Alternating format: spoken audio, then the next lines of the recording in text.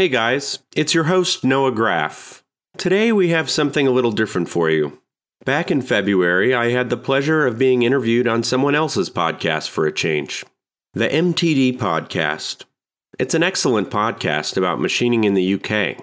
We covered a lot of our favorite topics featured on Swarfcast, like treasure hunting, reshoring, and Swiss CNCs, which my British hosts like to call sliders. I hope you enjoy it. Hello and welcome to today's MTD podcast. Today I've got two guests. The one is a good friend and colleague, the Italian stallion Giovanni Albanese, who is an advocate for engineering and technology in general. The second, Noah Graff, is a used machine tool dealer who specializes in Swiss-style and multi-spindle technology in the United States and often prefers to use the title treasure hunter. He has been working in the family machine tool business, Graff Pinnert, for 10 years. Treasure Hunter also runs Today's Machining World, a business-to-business blog about precision engineering industry, and he hosts the Swarfcast, a weekly podcast about precision manufacturing businesses that have common threads with MTD CNC. Gents, welcome to the podcast. Thank you, Joe. Thank you, Joe. I'm really privileged that you called me an Italian stallion, but most people refer to me as a Shetland pony. So, thank you very much. Did you not write that then, Gio? I thought you wrote that. Loved it. Noah, welcome to the show. Thank you. This is so cool because I never get to be the one interviewed. It's always me on the other side. So. This is fun. Secret is that we edit our podcast a lot more than you guys edit it. So it makes me, hopefully I'll be smooth enough for this. But yeah, thank you for the introduction. Just a correction, the family business is called Graff Pinkert. I'm Noah Graff. My grandfather, Leonard Graff, started the company 80 years ago with his cousin Pinkert, and that's how we got the name. But you are not the first person to stumble upon that. I really appreciate this, and it was fun to interview you, Joe. And if anybody wants to hear that, you can come over to ours. So what's shaking? What's up? Yeah, no, it's good to finally catch up. I know we've been missing each other's emails and calls. Well, I've been missing yours rather than the other way around. Yeah. So, just how did you get into engineering? How did you get into manufacturing? Nepotism. I am not an engineer.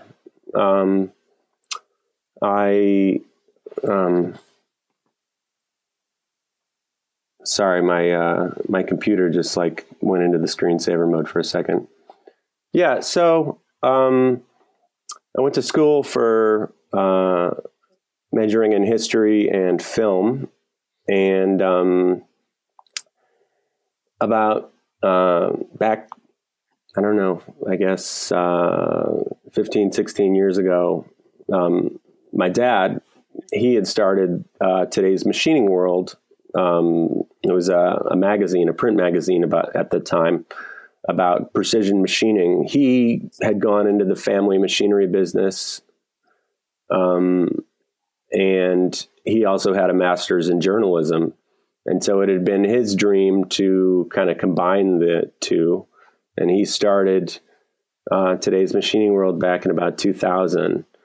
And so I got out of school and wasn't exactly sure what I wanted to do. And he kind of lured me in to doing the media business. He said, "Oh, broadband is coming. And, we're going to be doing all these videos." And I was all about video. And, so this was like 2005.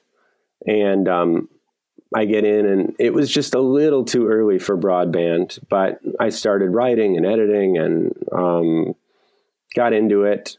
Had some side film projects at the same time, but I was doing the media business. And then we took the magazine online, entirely online, about 2000, 2011 or something. It was finally the first time we actually made any profit. It was when we stopped being in print. And we had a little more time. So I decided I'd give the machinery business a try. It's fun. You get to travel around the world and meet all kinds of interesting people. And then, get to do the media business as well. So kind of combine two interests. And then about 2 years ago, we started Swarfcast. So it's our own podcast, and it's an extension of Today's Machining World. So that's our thing. But I am not an engineer. I wouldn't call myself a techie, but after you're around a while, you know the differences in various types of equipment and just the little things. I'm good at, if I go look at a multi-spindle screw machine, I can go, oh, it has this, it doesn't have this. Oh, I see this little, you feel this little really, small spot on the machine. If it's rough, stay away from it. If it's smooth, it's gold. So it's more tricks of the trade. And yeah, you learn how stuff works, but I am no engineer. I just talk to lots of them. Yeah, we've got a few people like that, haven't we, Gio? Yeah, I mean, I think that great story, Noah. It's the first time I've got to speak to you, so it's an absolute pleasure, and it's nice to learn a little bit how things work in the secondhand market in America for sure, and to see the differences between America and the UK. But yeah, I think that we've got a mixed bag in the UK. We've got engineers that have gone through their apprenticeships, and then we have engineers that have gone straight into sales, and there is a difference. There's no right or wrong, and I'm curious to know, Noah. The treasure hunter, you mentioned looking for gold, is it rough and smooth? Is that basically kind of a big part of your business then, really? Trying to figure out a decent machine and maybe a not so decent machine. Yeah, well, I mean, it's combing the earth for. It's a little bit more of a romantic way of putting. I buy and sell dirty, oily, old machine tools, and I buy them for as little money as I can and sell them for a lot more than I buy them for. This is a little bit more, I don't know. When you're doing something, it helps when you frame it in a certain way in your mind, and it kind of makes it more fun, right? It's like sometimes you're going into these dingy old factories and, you're looking for treasure, or you go into some nice shop and you see, maybe you went in to look at, $500,000 used Index MS-32. And then you end up seeing something totally, you say, hey, what's that parts washer over there that they're not using? And they go, oh, really? You're interested in that? And you go, yeah, well, maybe. And, you go to some place thinking you're going to sell something, and then you end up buying something. You go to somebody calls you up about one machine. My wife, you don't have that machine, but you have something else that you can make way more money on. So it's... And the other day, for instance, I had bought two machines. They're called Leico machines. You ever heard of a Leico? They're these machines made in Taiwan. They're kind of like a screw machine, CNC machine. It's kind of like a Brown and Sharp with 10 servo motors on it. We had heard of these machines, and this guy calls us up because he thought we might be interested, and he says, oh, I have two 65 millimeter ones. I buy them, and then they arrive, and one of them was a 42 millimeter one, which is not cool when you buy a machine and the wrong machine comes. But, we talked it over, and it ended up, maybe it's better that we got two of them. Maybe the other one's more saleable in the first place. I don't know. That's just kind of like our business is sort of serendipitous, and I don't know. This is maybe more of a lesson for life than a lesson for somebody who's interested in engineering of machines. But I mean, it's the same thing, right? You have to like keep your eyes open. Absolutely. I think that life is a game, isn't it? And I think that, like you say, I think having that mental kind of that mental kind of image of your role and your task, I think that it does make it more exciting. And buying and selling does make the world go round ultimately, doesn't it? In whichever way, shape and form, or whatever industry you're in. Ultimately, it's the buying and selling that makes the world go round. What is the sliding head market like in America? I'm familiar to a certain degree with the American market and the machine tool market out there, and I was always made aware that the horizontal machines were the main machine tools in America, and not really heard much about the sliding head market. Oh my God. Right now, Swiss machines, sliding head machines. That's interesting. You guys call them sliding heads over there. We just call them Swiss generally. If you can find a good one, like that's treasure right now. Like that's what everybody wants is Swiss machines. There's the top three, the Tsugami, Star, Citizen, and then, Tornos. There's a whole like group of Tornos religion. And then there's Hanwha. That's kind of like the fourth one on the rung, fifth one. And if you can find a late model one for not a lot of money, like, boy, they want that. People related to COVID and people not related to COVID. That's the thing. Yeah. What's the market like in the US at the moment? Are engineers busy? Obviously, with COVID going on at the moment, but we do hear similar things in the UK about reshoring. I know that's going on in the United States at the moment. How's the market generally? That's interesting. Well, look, I think first question, business is really. It's really good if you're in sliding head stock, that's for sure. As far as reshoring, we've done some podcasts where we've talked to people intimately involved in reshoring. I mean, people that are basically, their organization is all about reshoring, and there hasn't been any proof of reshoring, according to these people. There's lots of talk. There's lots of anecdote stuff. There's lots of we're quoting work. But actual work that was in China and now starting to be made again, that exact same work in the United States, nobody has real proof. Okay, that's interesting because you hear different over here about the United States. You hear things. Yeah. But if you ask the experts, can you give me an example?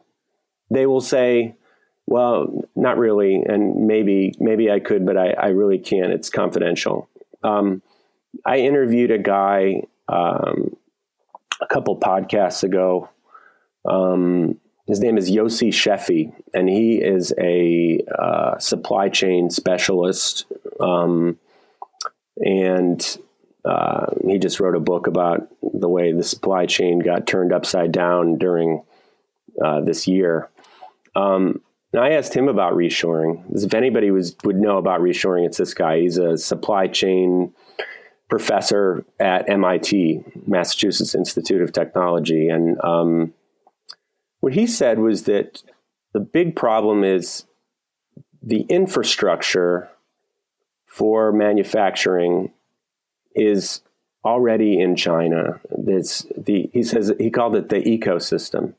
So like you have these shops in China and they're so interrelated with one another. It's not just like, making one part and another part, and then you ship it back to England to get assembled, or United States. It's like all these things are related, all these suppliers and vendors, and you really can't you just can't undo it. You can get stuff assembled elsewhere, but you cannot change what's already there. It's just intertwined already in their infrastructure. So he says, what you have to do is prevent stuff from going over there, and you have to, really, really hold on to our intellectual property, because once it goes over there, it's really, really hard to get back. Yeah, that makes sense. Since we last spoke, you've got a new president. How's Biden going to compare to Trump? Because whether you like Trump or not, he was a big advocate for manufacturing in the United States, wasn't he? Yeah, well, look, I loathe Trump. I think he's a tyrant. But what I will say is that, before he became president, like, our business really sucked. And it was kind of like when he was elected, like a switch flipped, and all of a sudden things heated up.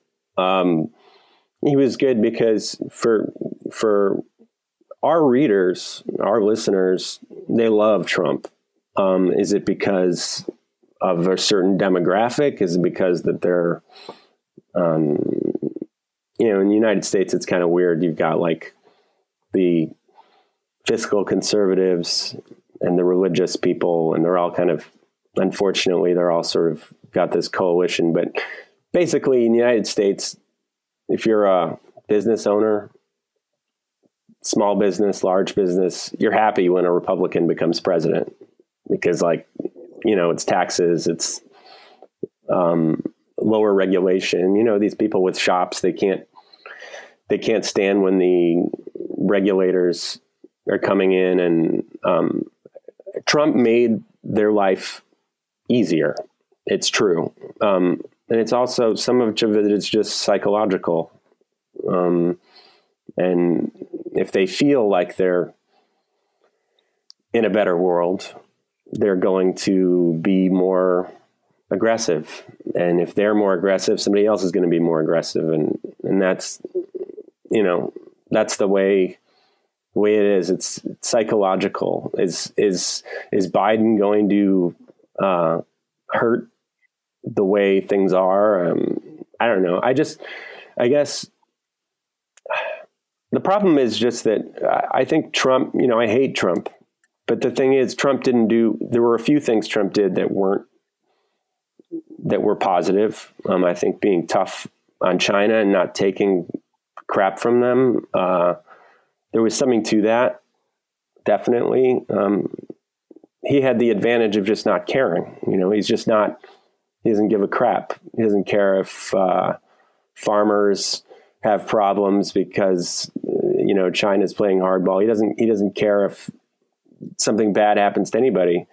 And when you don't care, you're able to make certain hard decisions that other people wouldn't have the balls to make. So the pity is that they'll probably undo everything that he did, even though, maybe 5% of the things he did were positive, 10% were positive. That's a pity. They will undo it just because he did it, even if they think that it's, even if maybe in their hearts they know that it's not bad. But really, anyways, I hate Trump. Put me on the record. I try not to discuss politics with any of our customers because it's just not. It's not in my best interest. Let's hope they're not listening, then. Eh? Oh, they will be listening, and that's okay. I'm not. They'll also know that I'm somewhat objective. I understand if things are helpful to their business and it's slightly helpful to our business, I'm willing to make that trade-off. It's okay. They can. I just won't get in a conversation about it with them. It's certainly a really crazy world that we're all living in at the minute, and there's so much change. But Joe and I have been talking over the last year, And one thing that does come with change is opportunity. And there's never been so much opportunity out there that there is at the minute. Noah, just going back a few steps, really, you're mentioning that kind of your sliding head business is growing even through the pandemic. Oh yeah. Do you believe that it's growing and it's been accelerated due to COVID? In the UK, sliding head market has been growing for years. You don't see a sliding head shop that hasn't got any work or that has not grown. They're like money printing machines. And then add on to that they're already fully built in with automation. You can run 24/7. And then with COVID and the restrictions of workforces, so on and so forth. Right. Has this, helped your business? Oh, totally. I mean, it helps us because our customers that we have in our database, our contacts, they carry these machines. Historically, multi-spindles have been our bread and butter. Cam multi-spindles and later CNC multi-spindles like indexes but automotive is sort of iffy, and particularly during the pandemic, even though a lot of people were buying cars, it's not easy to be in automotive. And so Swiss is a great place to be. And it's, you would think at first people aren't going to go to the dentist so much to get and need dental implants because of the pandemic, or people aren't going to want to get eye surgery and need medical products for that. But I've talked to people, like I just interviewed a guy who makes, microscopic parts that the guy named Dan Rudolph, and his company, they make parts on Citizen machines that are as small as 0.1 millimeter in diameter. And they're making stuff for eye surgery. And you'd think eye surgery, during a pandemic, people aren't getting eye surgery. But he says he has more business than he can handle. So, yes, Swiss is the place to be. Yeah, that makes sense. We saw that over here. I guess on the eye surgery, I wear glasses, and when you wear a mask, it steams them up, doesn't it? So possibly. I started wearing contacts constantly now. I wasn't wearing contacts that much, and now I'm all about them because of the mask. Yeah, for sure. If we look at the sectors in the United States, it's obviously, you go back some time, heavily dominated by automotive. I know you're in Chicago there, but it's, the States was renowned for GM, some huge automotive manufacturers. Is that still the case? Yeah, but it's more trucks, it's more SUVs, but yeah, I mean, I think that is our thing.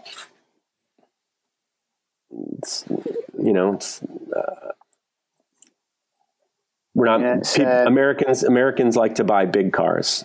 We're not into buying Fiats and little toys. But in regards to prior to this podcast, Noah, it was quite interesting, really, in the way in which we promote our businesses, whether that be in the UK or whether that be in America. You've got your own podcast, Noah, and we were talking about social media.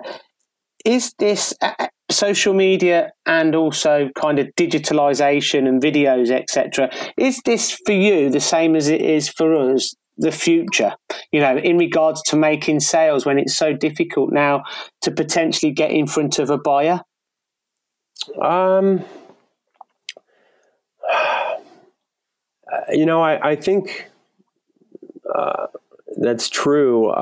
It's interesting, like the last two podcasts I did, both Swiss machine shops, both owned by very young people, like, in their 30s, early 40s. And they both told me that they got business from Instagram. They say they got business from Instagram and business from word of mouth. And, to me, that's pretty interesting. I said, how do you get business from Instagram? And the guy goes, well, we like to put like bloopers up on there, like when we screw up on a part, we'll make a video of it and people will see what we're screwing up on. And then they'll call us up and say, hey, can you make it? So it's sort of counterintuitive. I think videos are the thing. I don't know. I think that would be a good podcast to interview somebody about, just keep talking about.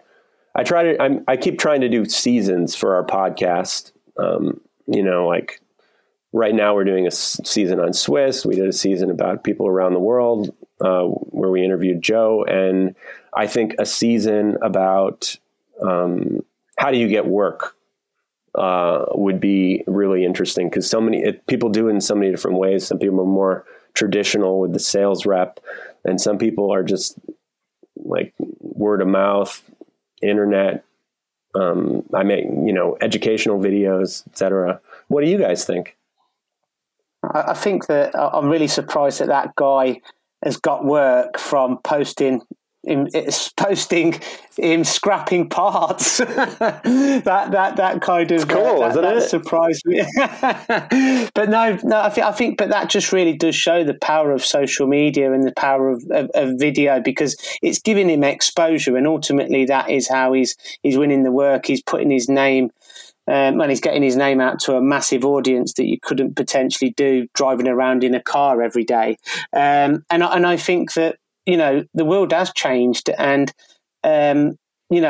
some people are still trying to work in the same way as they did prior to COVID, and maybe word of mouth was the kind of way in which they won work, or maybe they didn't need any more work at that time because they had a full order book. But I certainly think now, 100% in my opinion, that without a shadow of a doubt, these social platforms, video content, digital content, podcasts, I think it is definitely the way in which, people will win work. What do you think, Joe? Do you agree?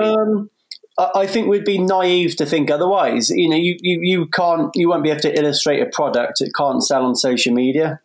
Yeah. It's, if you're going to buy a car, you probably don't buy it over social media, but you probably do your research, you watch a video on it, probably not the manufacturer's video, because they're not going to tell you the truth. You go to your independents, I guess your MTD CNCs of the car world. And then you make your purchasing decision online, don't you? I can't speak for you guys, but you don't really want to speak to reps. You want to do your own, you want to do your own research, reconnaissance, and then speak to the rep about hopefully getting a good deal. But, Instagram doesn't tend to be as big over here as it is in the US. I know that. That's interesting. Over here, Twitter's really strong, really, really, really strong. But it's all about LinkedIn and YouTube, really. LinkedIn and YouTube. I have a question for you then, Joe. Clearly your whole model is based on, for MTD CNC is based on video being the way to sell.